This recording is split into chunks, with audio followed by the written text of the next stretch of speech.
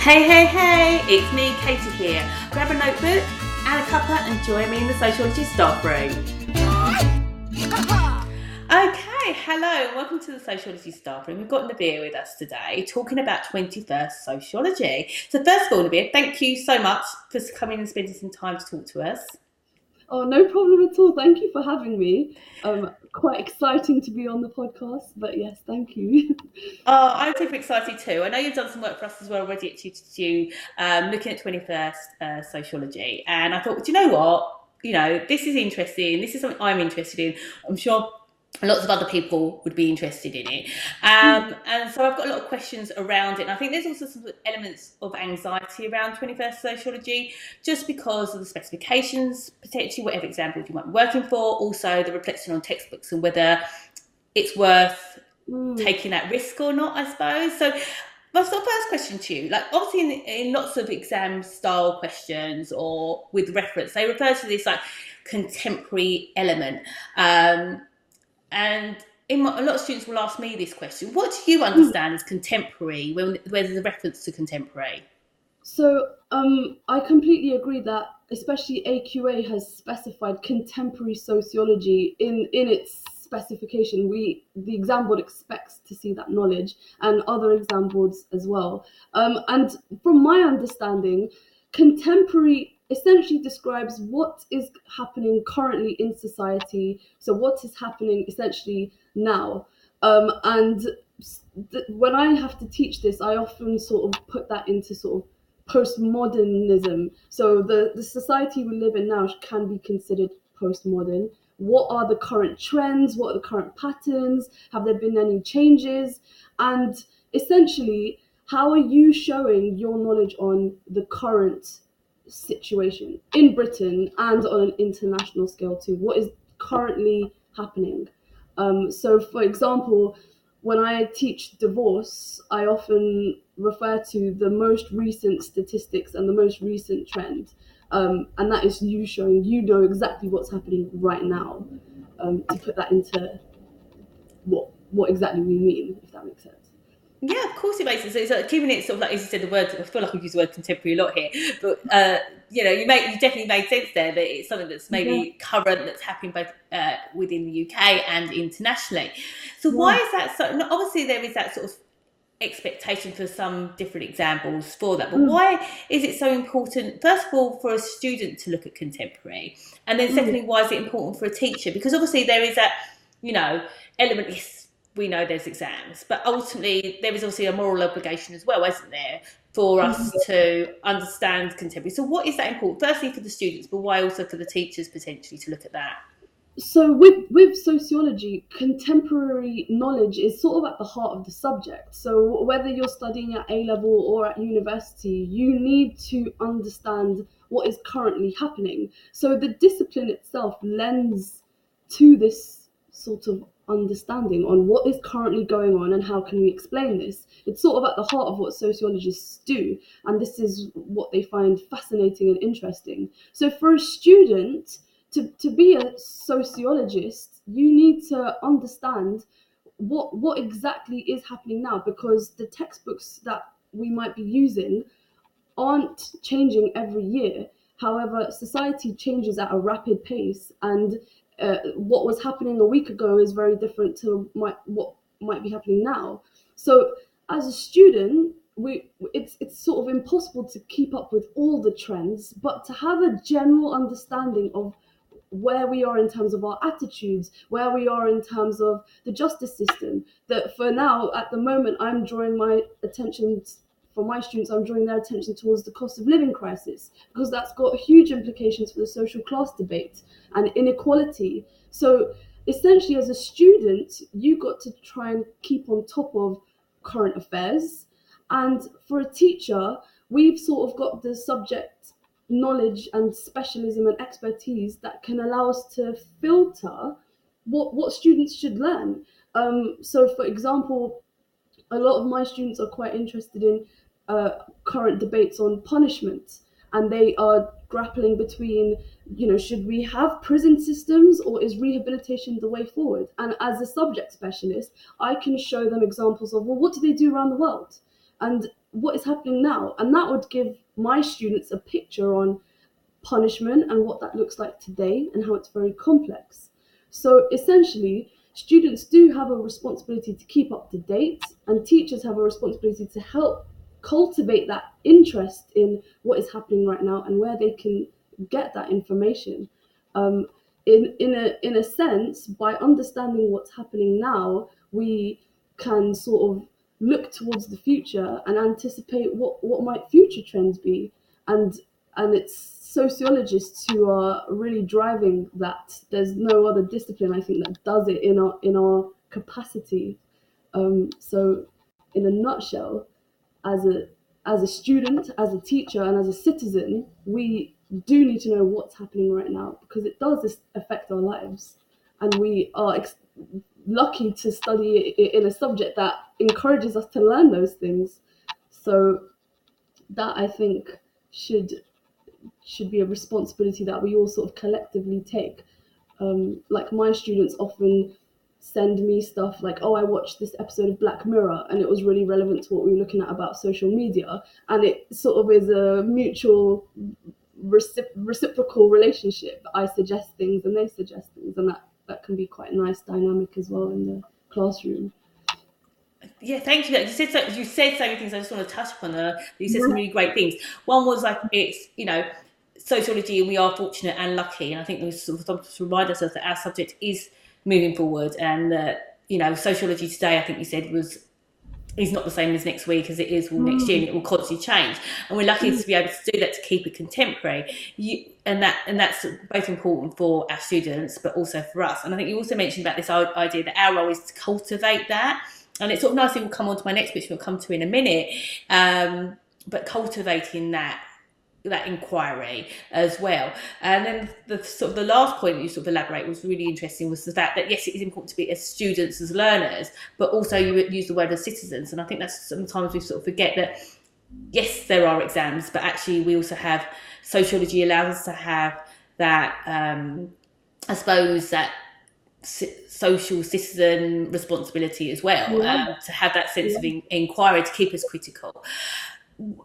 Keeping with that thing, you said some things there of how you help to embed it, and I know that maybe I know that you've been now teaching for 6 years and you're head of sociology within your school. There's some people at different points in their career that may be a bit nervous about embedding contemporary material. Are we going off piste a little bit? It's not that concept or that name or that piece of research is in the specification. So I suppose there's sort of two questions there. The first question is, how do you embed it? And then, can we be too contemporary that we end up becoming very just like, just casual conversations that someone who hasn't taken sociology would talk about as well? Do you know what I mean? So, yeah, I suppose there's two questions. How do you embed? And then maybe like the next part is that, is there a way, how do we draw the line to keep it still sociological and not just sort of something that is sort of general chit chat? Yeah, completely. Okay, make sure you let me know if I don't answer both sides of the question, because my mind is like buzzing right now. And I think the subject can sometimes have this sort of reputation of, it's sort of like just glorified discussion, and it's just basically, if you like to debate, then A-level sociology is for you, and we just talk about stuff. And it doesn't, it's not entirely that. It is a very academic, rigorous A-level.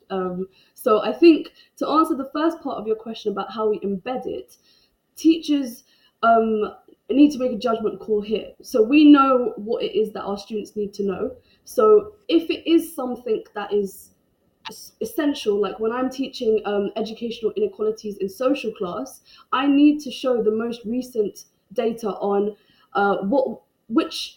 did free school meal pupils do better at GCSEs compared to non-free school meal pupils? That is a trend that changes, and that is at the heart of one of the units that we study. So having that as an up-to-date sort of having an up-to-date graph or statistics, it's really easy to Google. You can go on Office of National Statistics website, and that's that done. We are lucky we just had like the census survey, so if that something from there is relevant to, if we're studying about religion or secularization, then something as simple as a statistic is quite easy to find and is often a good starting point for a topic.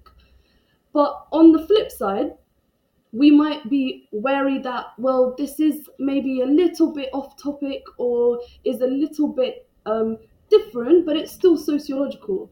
So for that, teachers might want to encourage some reading at home. Or you might want to differentiate and say, um, so everyone should read the first 3 pages, but those of you who want to push yourself, read the first 10, let's say. So you can encourage it in a more sort of in your own time, at your own pace sort of way. Now, the other sort of ways in which I often embed contemporary material is using sort of videos or news reports and news headlines. There's been times where I've actually used clips from This Morning on a woman who's had many children, and it was about new right policies on families and whether we should encourage the benefit system. So something like that was just 4 minutes long, but it got the class talking about, well, what is the role of the government when it comes to the family? So I think, to answer your first question about embedding it into lessons, there's statistics, there's recent media, so whether that's news headlines or videos.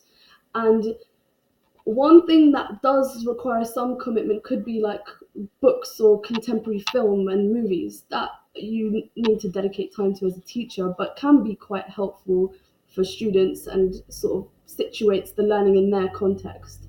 I, we're all very busy and I don't always have time for that, so I put that on them. And I say, you guys make a whole recommended watch list and I'll tell the year 12s to watch it, or it can become quite collaborative and they get really excited and they take ownership on that. So they're the ones who are engaging in social media. Most of them are, who can use their expertise. And the second part of your question, I knew I could. So I had so many questions. So, I just want to wrap up on just say something about the points that you made, because you said they're really important. And I thought actually if I move to the next question, it's my thoughts for just asking so many questions.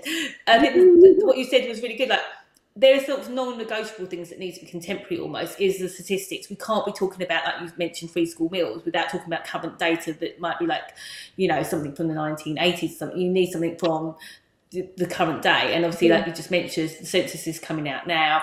The next load is due out in November and December. So we need to be using that data. We can't be putting on a PowerPoint something that's historically out of date. And that's our job as a teacher to do that.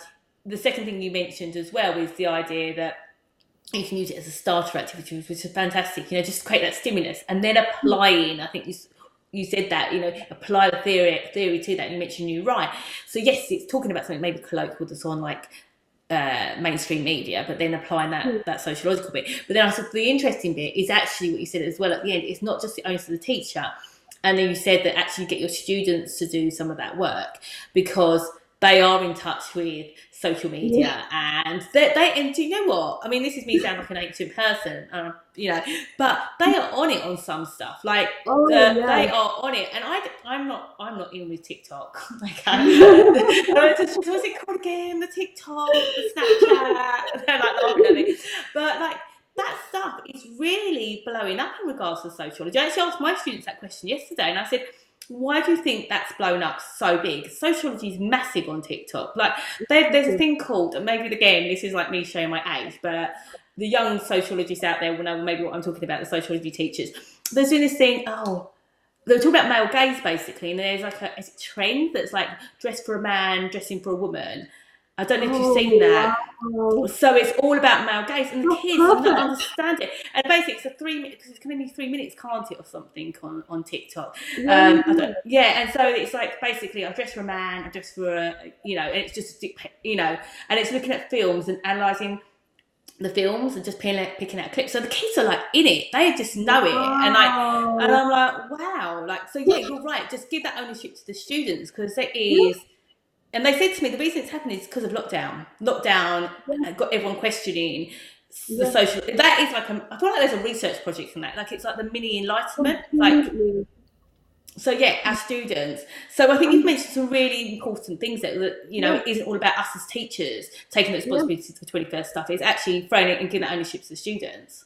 And if you make it official and it seems really special, and give them all different responsibilities, like you find stuff on this unit, and it can get very, very exciting for them and really relevant to the subject. And it's a good thing for them because they're often engaging in this and they don't realize, oh, this is sociological.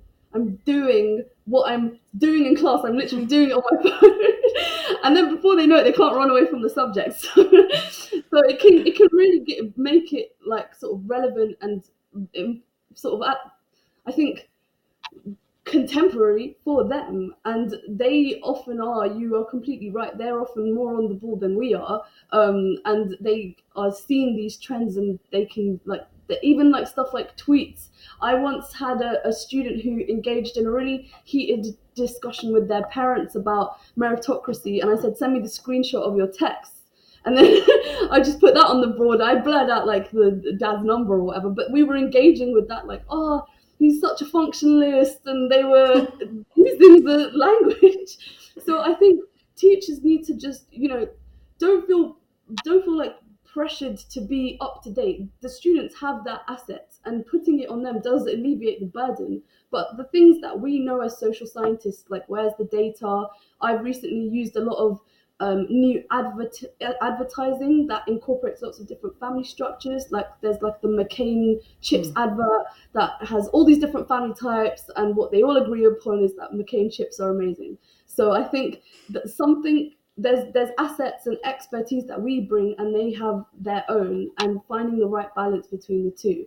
And I think the safest sort of bet when it comes to, I don't know if this is too off topic, is if you give it as homework, it removes that pressure of, I'm going to run out of time to finish the course. Like they're doing it in their own time. And I think when you start to sort of be brave with different sort of materials and videos or headlines, you start to develop a sort of way to discern, this is going to help, or this is, your class, they're going to get distracted, they're going to completely lose their mind if I show them this video, and we won't get around to that 10 marker at the end. So I think just it's hard, especially when you're enthusiastic, hey? Like, like you said, like, especially like you can get into a little wormhole yourself in a lesson, and next minute, like 25 minutes is gone, and you talked. I think I've like literally half an hour talk about divine femininity the other day, and I was like, hang on a minute. What have I done? Like, that 10 marker is not happening today. Exactly, but then I think you said it brings joy to the lesson. Someone spoke about this the other day. I was speaking to someone about positive psychology, and the idea is bringing joy to the lesson. And actually, it might be the thing that engages students to the lesson, because the theory could be potentially dry, looking at functions and Marxism, but actually then applying it to real life is then think, sociology is real. And then, like you said, then that you're not going to get that out of them. They're going to be looking at, like, you've ruined social media for them now. Like, that's all they're going to be looking at. Exactly. And if you're engaged in a really good discussion and it's getting rich, like I tend to include a stimulus maybe at the end of the topic after they've learned all the important concepts, and now they have a basis to engage in this debate. For example, when I was teaching beliefs in society, towards the end, I showed them Kanye West's spiritual service and what he was doing with, in terms of sort of singing gospel, and then they were using their key terms. Oh, is that spiritual pick and mix? Does this count as a cult? Oh, it's social solidarity, and they have the knowledge. So it sometimes it is best to sort of err on the side of caution, where I really need to teach them this first, and that's fine. Teach them that first, and come to whatever it is afterwards, and that's okay too. It really depends on your own style, and your class better than anyone. I find that if they've gotten in a really good contemporary and rich discussion, there's no harm in tying it up together and writing a little bit, and I'm going to summarize this side of the argument, and you guys chip in we need to tie this together because I don't want you to lose this, and you can bring it in later in your essays or something to make it pragmatic and boring. But it's something that they'll be like, at least I took something away from that, and they'll remember it. So I think for teachers, especially where we do have this responsibility, we are teaching sociology, we, especially those of us who've been teaching it for a long time, we have a new cohort every year, so they are coming with their own experiences, and this is a responsibility that I think us, compared to other subjects, we do have. But just to enjoy it and make it easy for yourself, you know your workload, and don't feel like you have to sort of cram in as much as you can. It might be for some topics, there are some things that you are easily able to incorporate, and for others, you just leave for later. You know, there's always homework at the end of the day. And that makes it valuable, doesn't it? That's when my homework does become valuable. Exactly what you said. I mean, it's just got, there's so much. And I thought it was really interesting that you just said that point. Like, maybe if we feel we know our own strengths and our own areas for development, like if it is something you feel like you need to get that content, that theory done, then they actually do that first, and then that application can happen afterwards, rather than like you bring it in as a starter or a stimulus. So that was a really valuable point you made there. Another really valuable point that you made was, you know, and I know it's something you were developing like, around sort of the students bring that to the table, but bring it in as homework, as you said, and it's almost like we bring the theory or introduce theory, we bring that to the party, the sociology party, the metaphoric sociological party, and they bring the studies and other studies, the real life examples, and then between you, you're working collaborative. Look, I'm saying again, I've just left my bracing, by the way. I didn't take it out today. You're working in a collaborative way rather than, you know, working for the students and you're doing like 100% of the work, and they're part of that journey instead. So there's so many sort of just useful tips just to remind us. It's actually something we shouldn't be frightened of doing. And if we need to, we use it as part of our sort of flipped learning, rather than something that comes into the lesson. So thinking about this, you know, I know I'm conscious that of time. I can see you're at work yourself, you're teaching. So I'm like, okay, I'm very, very lucky to have your time. I feel like that I should teach with you. I thought we'd have a really good time. I think we'd like have really fun lessons. We should teach one day. We'd have a really good time. We probably won't get much done, but we'd have a really good time. The students would love it. What studies? I mean, we talked a lot about examples. Are there particular studies that are connected? Sociology, like you said, some of the texts, not all. Research is coming out all the time. Are there any particular contemporary 21st sociologists that you think, you know, let's get us as students on, we should introduce into it? Is there one that you think, right, your top three, or am I giving you so much of a quota there? Yeah, that's a difficult one. I would say in terms of research, I found actually that it's hard because not everyone would have the time for this, but when I plan my lessons, I will look at sort of multiple textbooks on the same topic, and that can often be quite helpful to be like, oh, well, I usually use this textbook, and this, you know, Harold Lambus has got something that I don't usually incorporate. That's usually quite a helpful source for me. But in terms of like names, so I remember Pereira, she did a whole sort of covert research, pretended to be like a year 8 student, and basically was trying to find out gender differences in school and how there are differences in people interactions and to what extent that sort of lends itself to a gendered experience of education. But I, like the rest of you, probably rely on to you to supply me with some of this stuff. So we've actually got quite a helpful breakdown on some recent contemporary research. There was some really helpful stuff in The Guardian, specifically about domestic division of labour and COVID.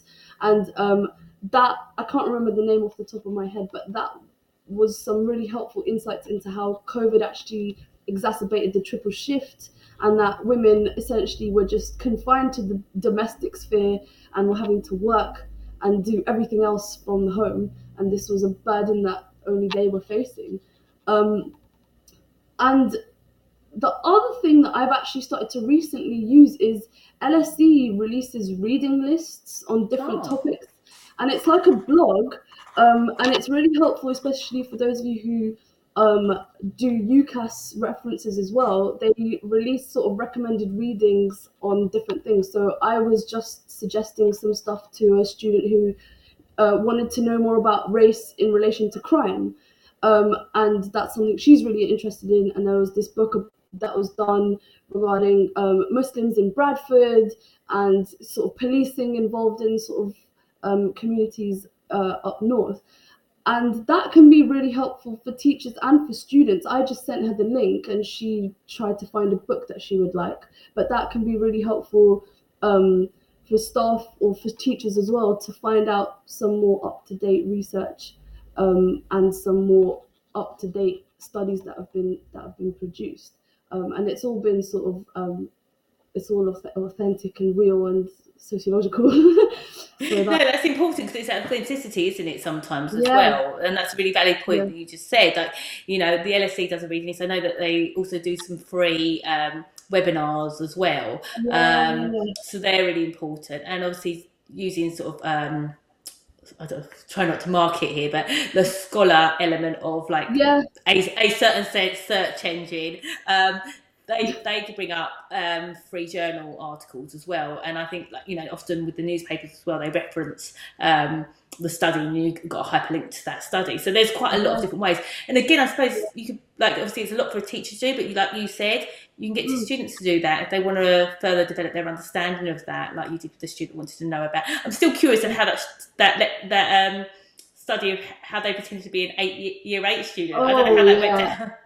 I'm still trying to figure that out. I think she just had like youthful appearance and she managed to covertly blend into this cohort. But she was with them for like a good I want to say a few weeks. I don't want to say the wrong thing, but she managed to immerse herself into the environment. And I often get the question a lot when I'm teaching about ethical guidelines and deception. And it's like, it goes through a board and sometimes it does get approved if you know how to sort of conduct your research and you know how to explain what you're doing isn't unethical.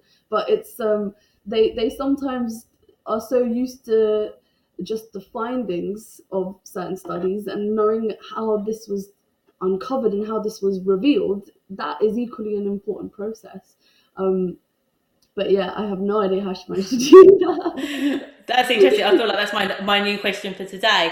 There's lots of great ideas that you've shared with me today, and thank you for your time. I appreciate that you've got to go off and carry on teaching for the day.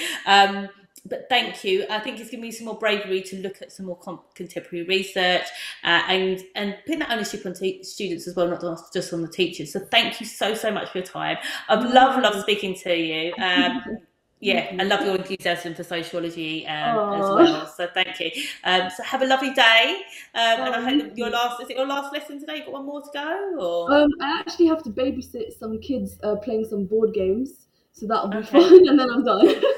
Oh, well, enjoy, maybe partake as well. But thank you ever so much for your time, and thank you for sharing your wealth of knowledge. I really, really appreciate it. No, thank you so much. This has been really insightful for me as well. Thank you. You take care. Thank you. Bye. Bye. The Sociology Staffroom is brought to you by Tutor2U Sociology. Find us at tutor2u.net/sociology or follow us on Twitter at tutor2usoc or Instagram at tutor2usoc. You can also join our very lively Facebook groups for sociology teachers. See you soon.